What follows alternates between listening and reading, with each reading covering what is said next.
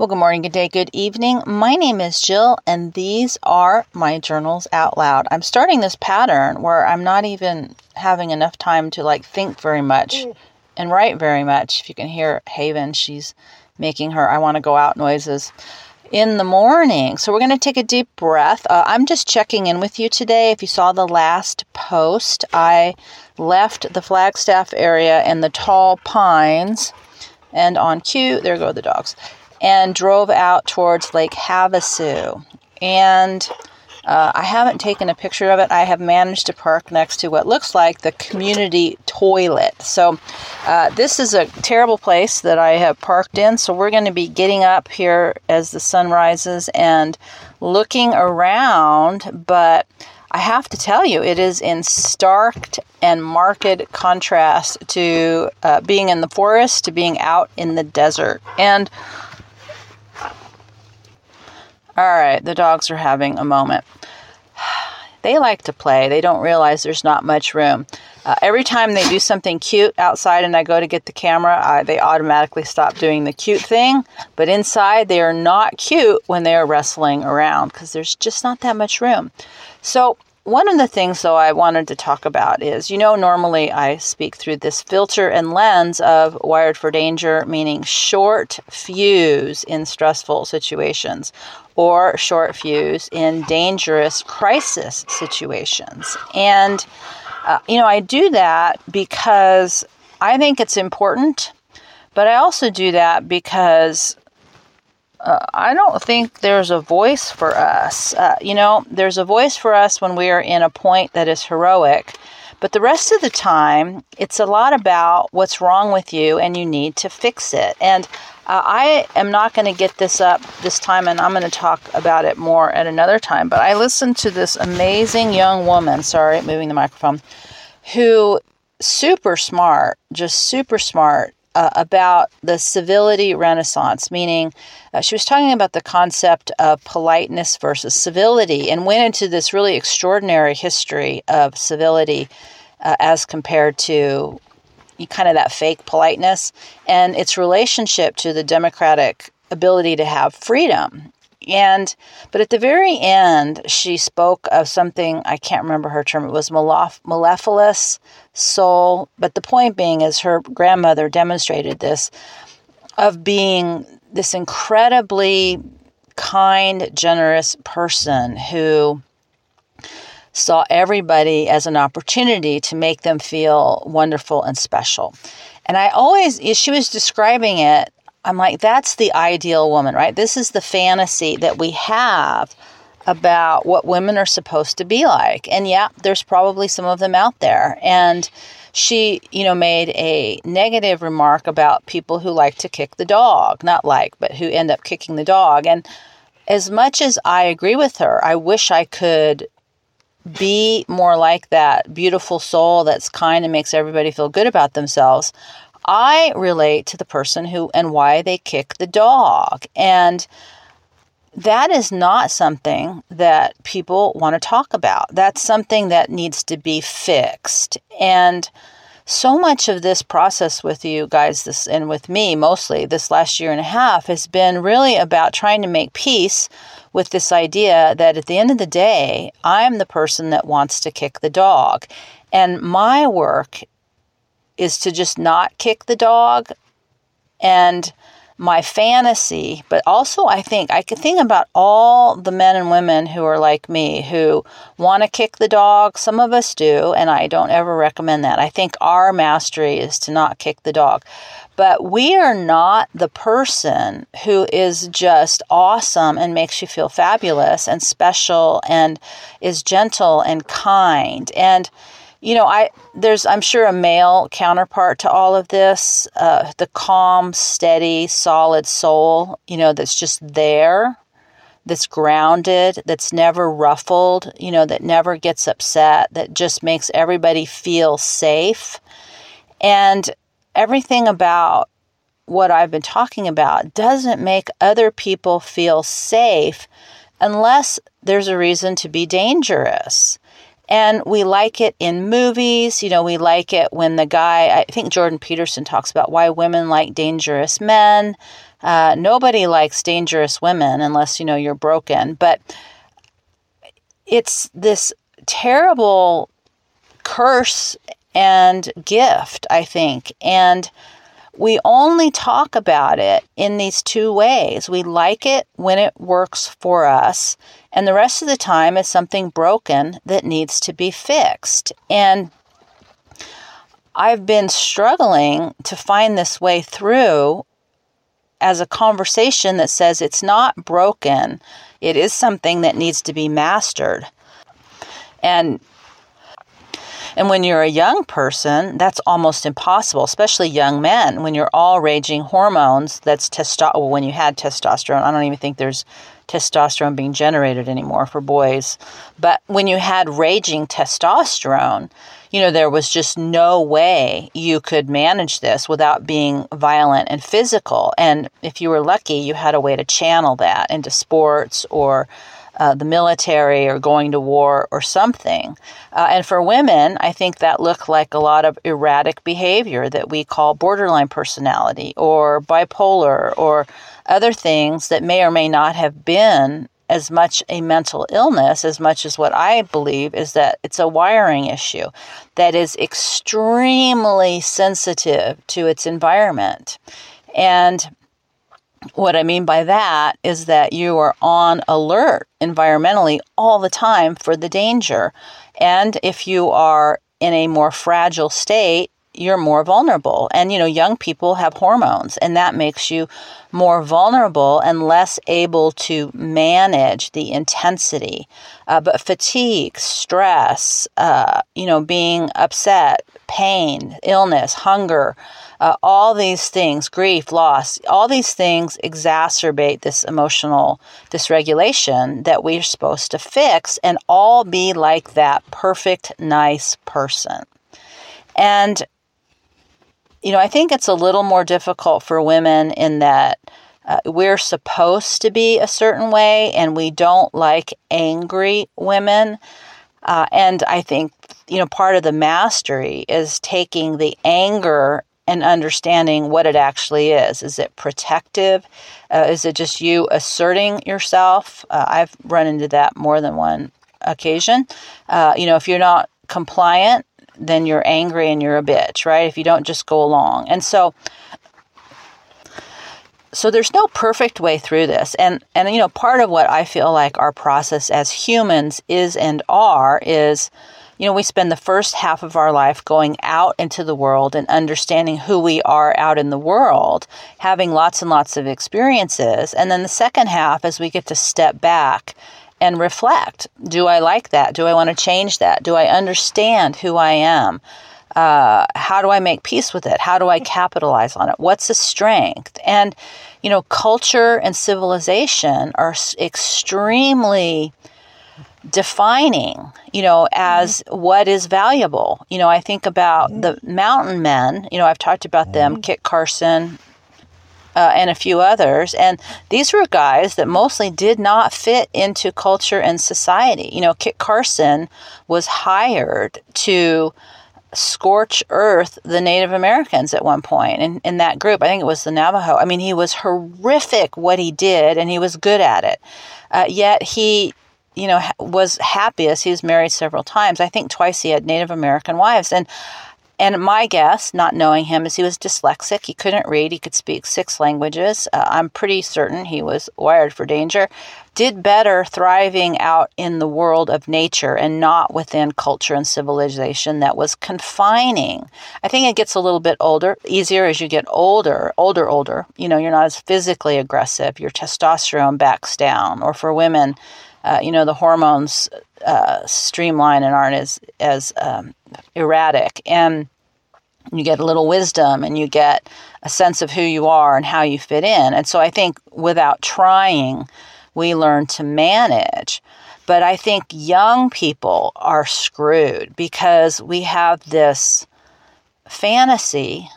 At this point, I'm not sure what's going on. People think young people are just supposed to pop out and be perfect and developed. There's no process allowed for them right now. They're not allowed to have opinions without being, heavy hammered by all the older opinionated people. And that's what the first half of life is about. And I just, find it incredibly tragic that there is no guidance for any of this, because the people who are put forth, I think we've learned that with social media, it's not real. We've got movie stars who create characters that we identify with, and then you get a window into their personal real life, and it's horrifying. I can't even watch some of the actors and actresses anymore. We get false realities. I'm thinking about how so many people who do these RV nomad travel videos are always like happy and this is awesome. And, like yesterday I pulled in and it's ugly and it's dry and dirty and I'm parked next to like 10,000 pieces of toilet paper. And why the hell people don't pick up their toilet paper and they just throw it on the ground where they crap and pee is disgusting. There's no privacy here, and it's noisy, and it's in that sad, stark, depressing feeling. I haven't adjusted to the desert yet either, and I think fueling all this is I caught a picture of myself in the gas station mirror with those terrible lights, and I looked like I was 100 years old. I'm like, this is not good for me. It's not. I need to go somewhere where there's privacy and humidity, but but there's this terrible component to it all, when you're lost or you're driving around or, you're stressed out, and none of that really gets shown in the fantasy. The travel is awesome and it's a great big adventure and we all sit around a campfire and kumbaya and that is some of it, but it's not the reality of it. And how so much of our entertainment has crafted a reality that isn't realistic. And it was easier, once upon a time we fantasized about adventure novels. A lot of people went out west when they did those dime store westerns. They had fantasy stories of the gangsters, Jesse James and Doc Holliday, and the dime store novels, and little kids would read those and then pick up in their teens and head west, seeking for adventure. And so fantasy has always fueled adventure. But a lot of what that fuel is for people who don't fit in the normal world.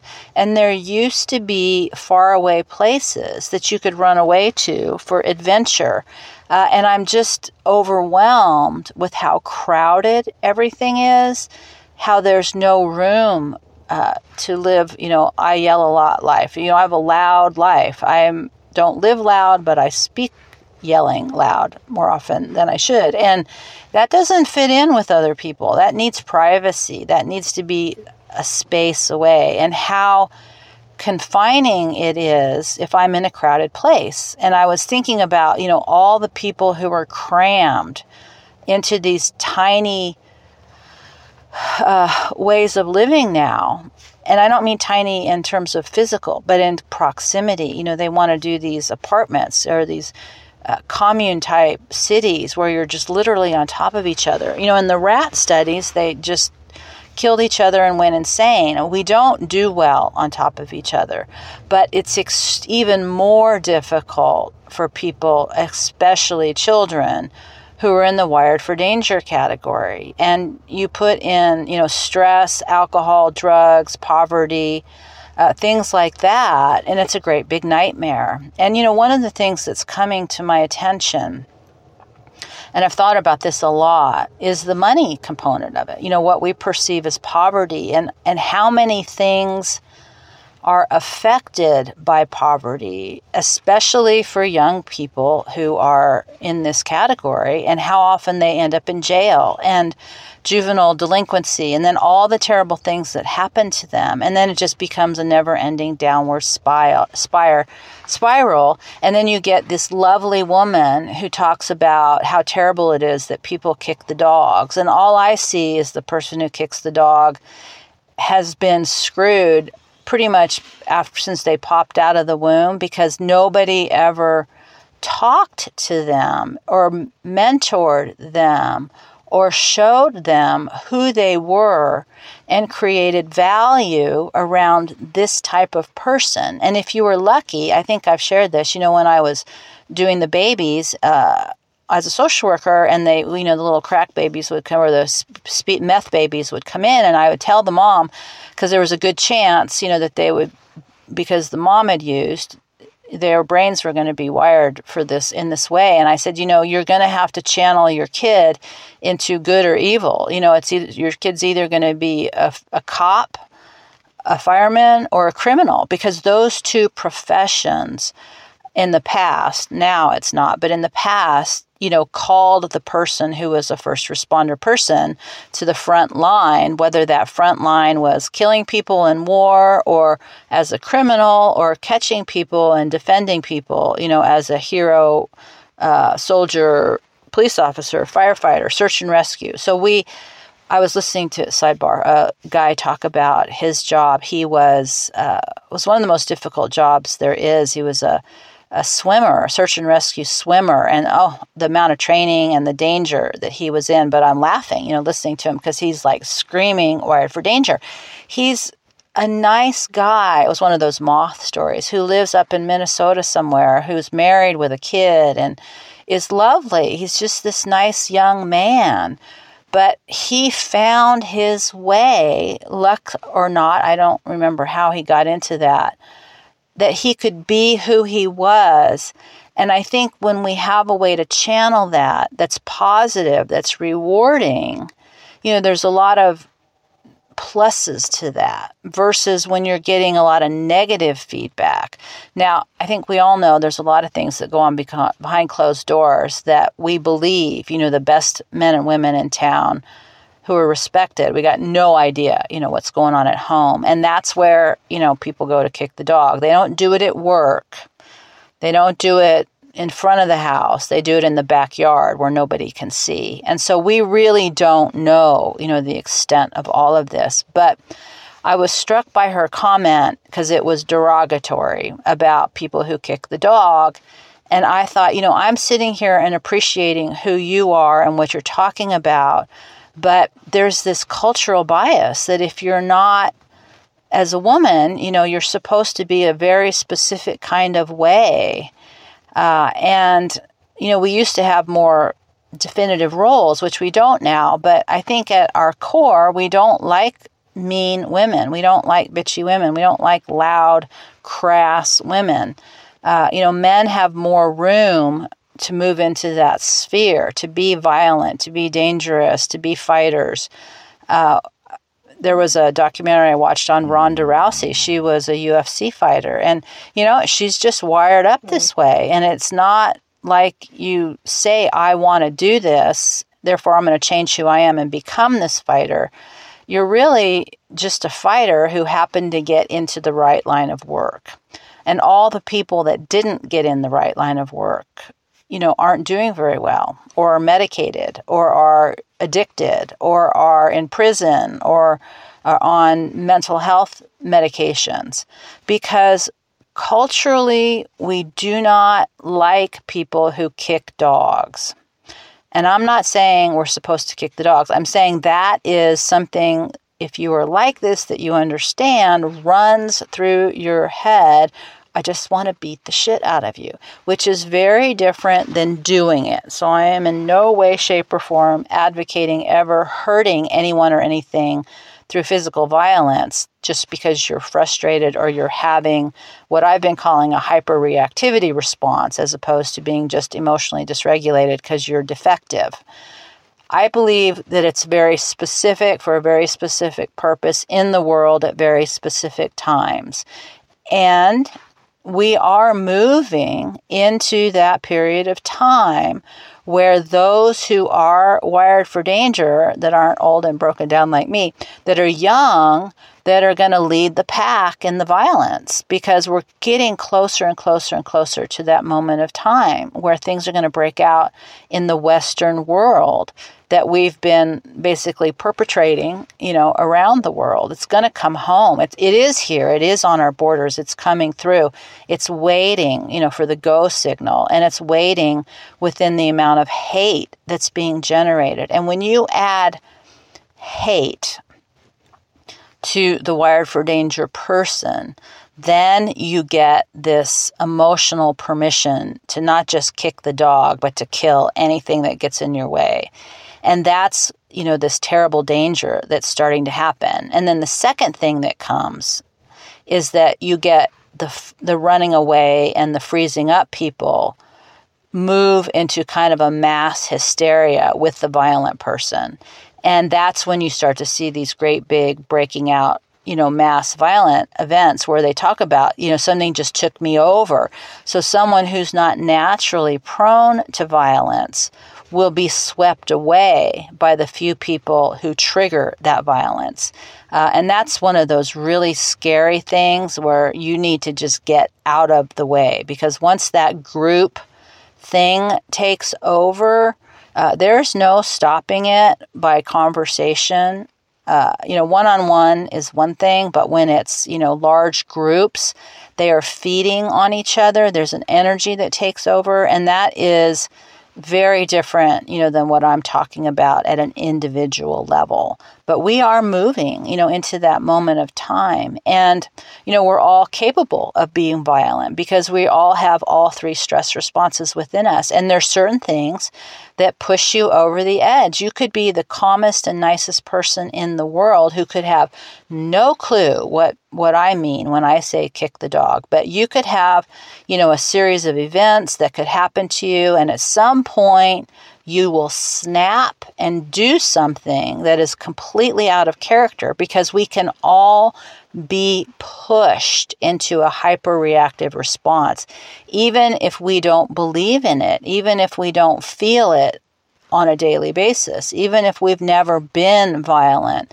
We're all capable of it. But I really wanted to just touch on this idea because I was having, one of those days yesterday where a lot of little things were going wrong. And I'm like, I am so overreactive compared to normal people that it's distressing if anybody were to witness it. And, needing the privacy that is lacking in public places. And it always strikes me, as when I do travel around, is how many in just these out-of-the-way places, there'll be clusters of houses or RVs and trailers. And I think, how did people collect up into these remote places, right? For some reason, I know it was like that when I was traveling back from Yuma last year. I don't know where I was, on Highway 8 somewhere at the south. And there was this just, probably 20 RVs. It wasn't a formal RV park. It was like some kind of little community or something. I'm like, how did these people find each other? That all these people have quote unquote moved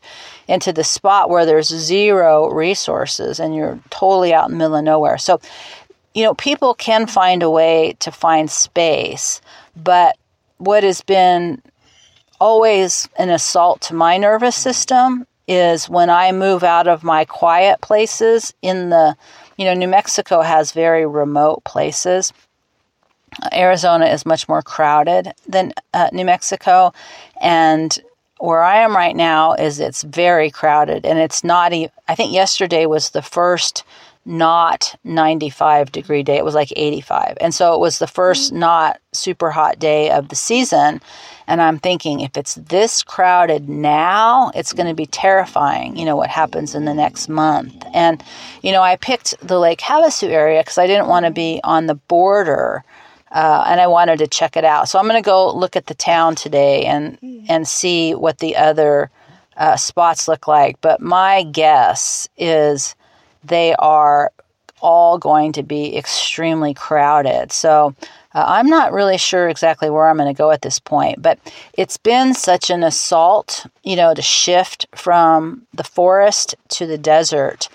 It's been an assault to shift, from the quiet places in New Mexico to the ever increasing amount of cars and noise and speed and others with nasty behaviors, and the toilet I've got next door to me, and the gross factor of some of this stuff, and how people adjust to this close proximity is you have to tune your nervous system down. You have to turn it off in many ways. I learned that when I worked at Knott's Berry Farm, which was an amusement park, and it was so striking.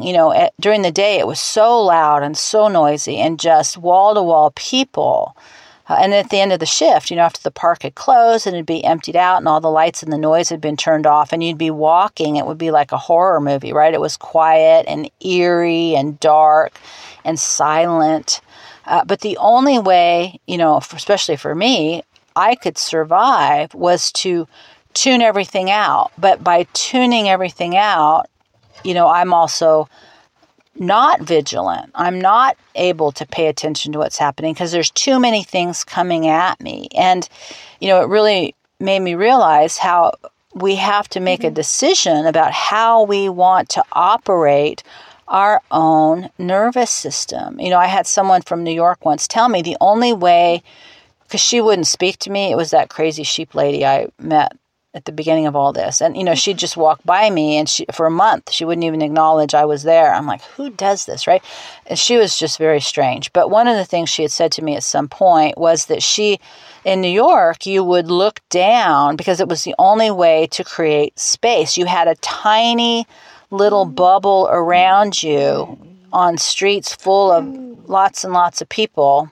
Haven's doing her moaning thing when she wants to go out. She's so demanding, I swear to God, that was the only way you could create space. And when you do that, when you shrink your world and your senses to this tiny little bubble, you have no situational awareness. You cannot tune in to all the things happening around you because it overwhelms you in your sensory system. It shuts you down. It makes you crazy. It overwhelms you. It's why children don't do well in crowds because they can't filter. They don't know how to tune down and tune out. And its civilization creates a skill set that tunes out everything around you so you can create some kind of bubble in which you can function.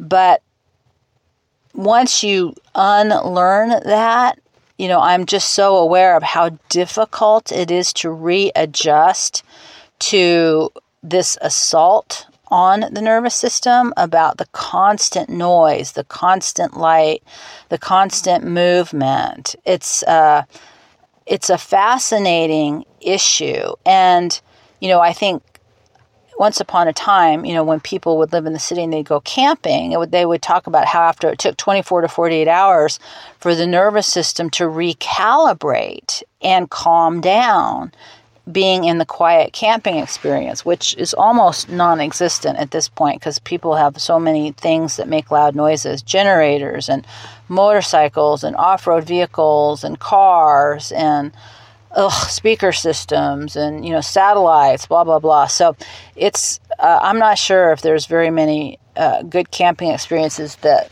don't require you to hike in as opposed to just pulling up in your car anymore.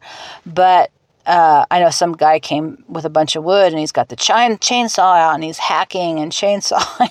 It's like, okay.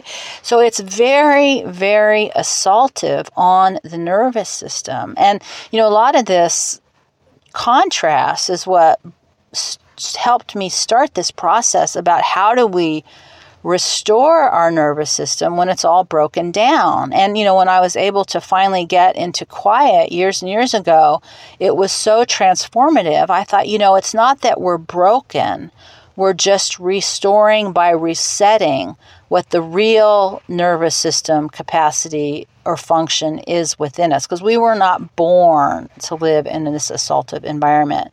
But the other piece of that is that we are born with different forms and functions of our nervous system, at least as a primary default. And that's why I believe all this is so important, because, the person who kicks the dog has low tolerance, but is super vigilant.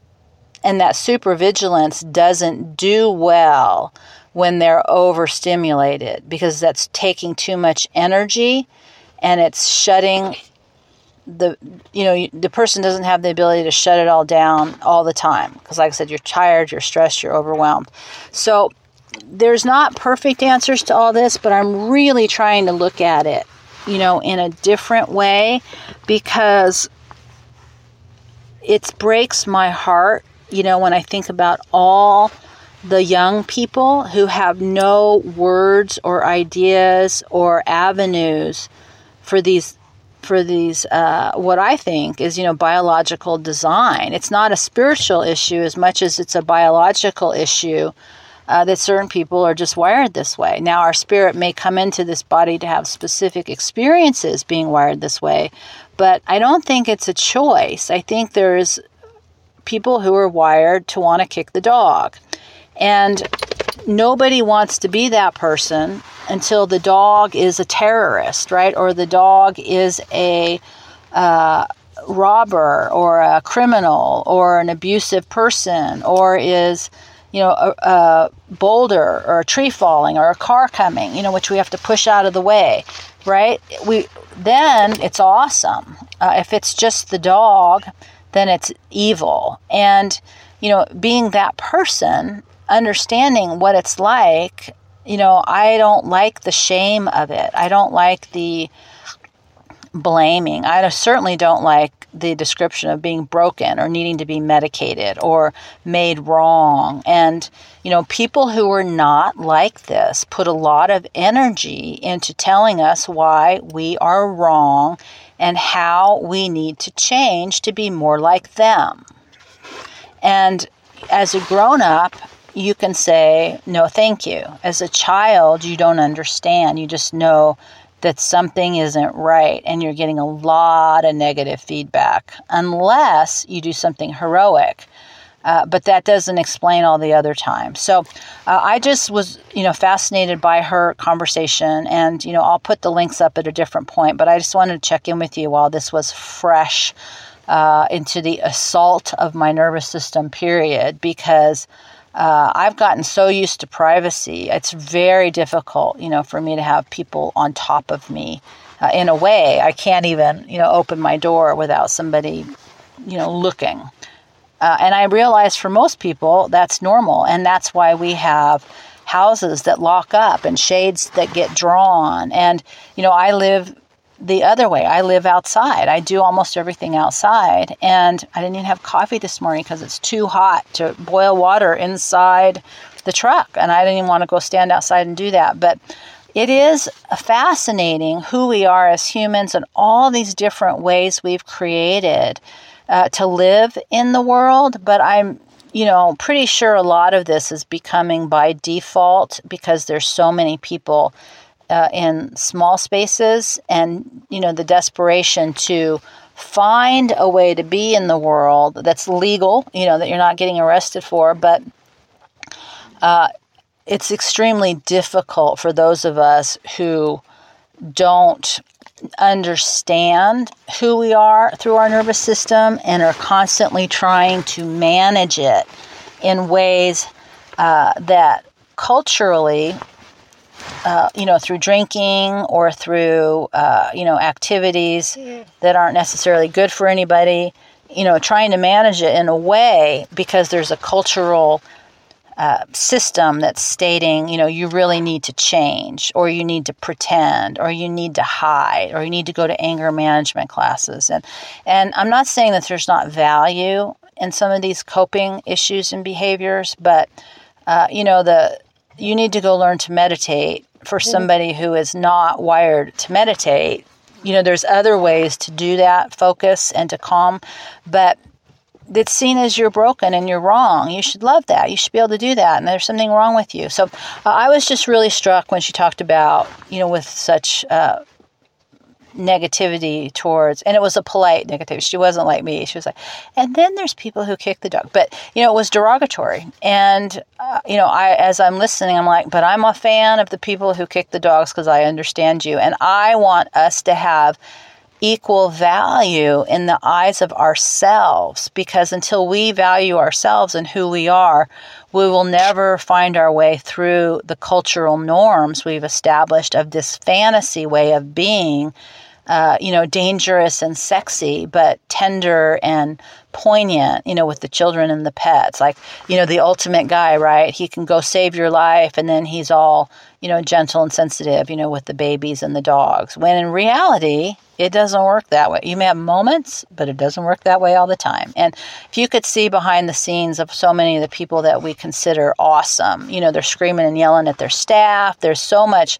I was always shocked about that, when I would come up and, for whatever reason with kind of famous people and see them behind the scenes. And it's like, whoa. And we see that now with video. I think about Steve Irwin, I saw something with him, the alligator guy who died so young. And he was this jovial, nice, kind, guy who loved animals. And I remember seeing some clips where the camera was running and he was off camera and he had a really short temper and he was snapping at everybody. I'm like, exactly. We just have these false pictures. In the same way, I don't record with you when I'm in one of my moods and modes. I'm right now, the flip is switched. I have to be polite. I have to be civil. But, once this turns off and I have to start, dicking with some stuff around here, that flares in me. And so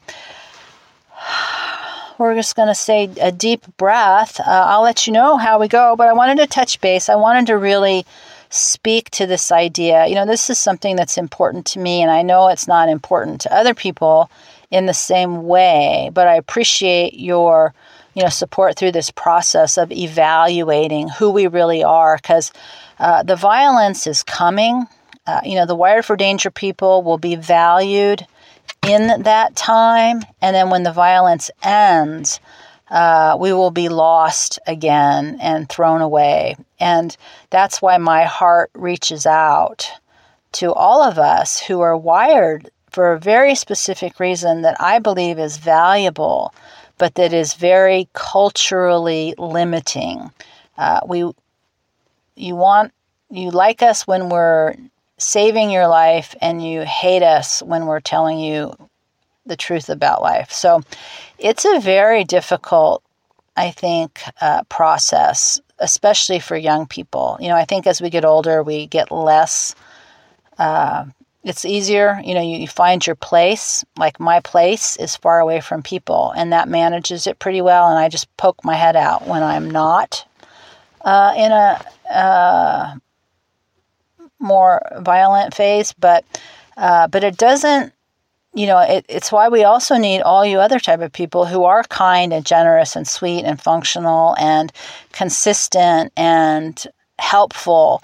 We need you to balance us, because we are very specific. We are very short term, but I also believe we are very necessary. And so with that, wish me luck. I think every other place I've marked that I'm going to go check out today. It looks as horrible, dirty, and crowded.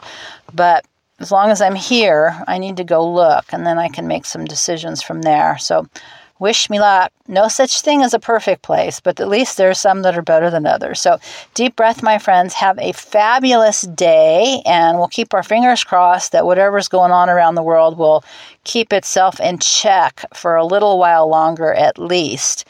And with that, my friends, I'm so glad you're here, and I will see you next time.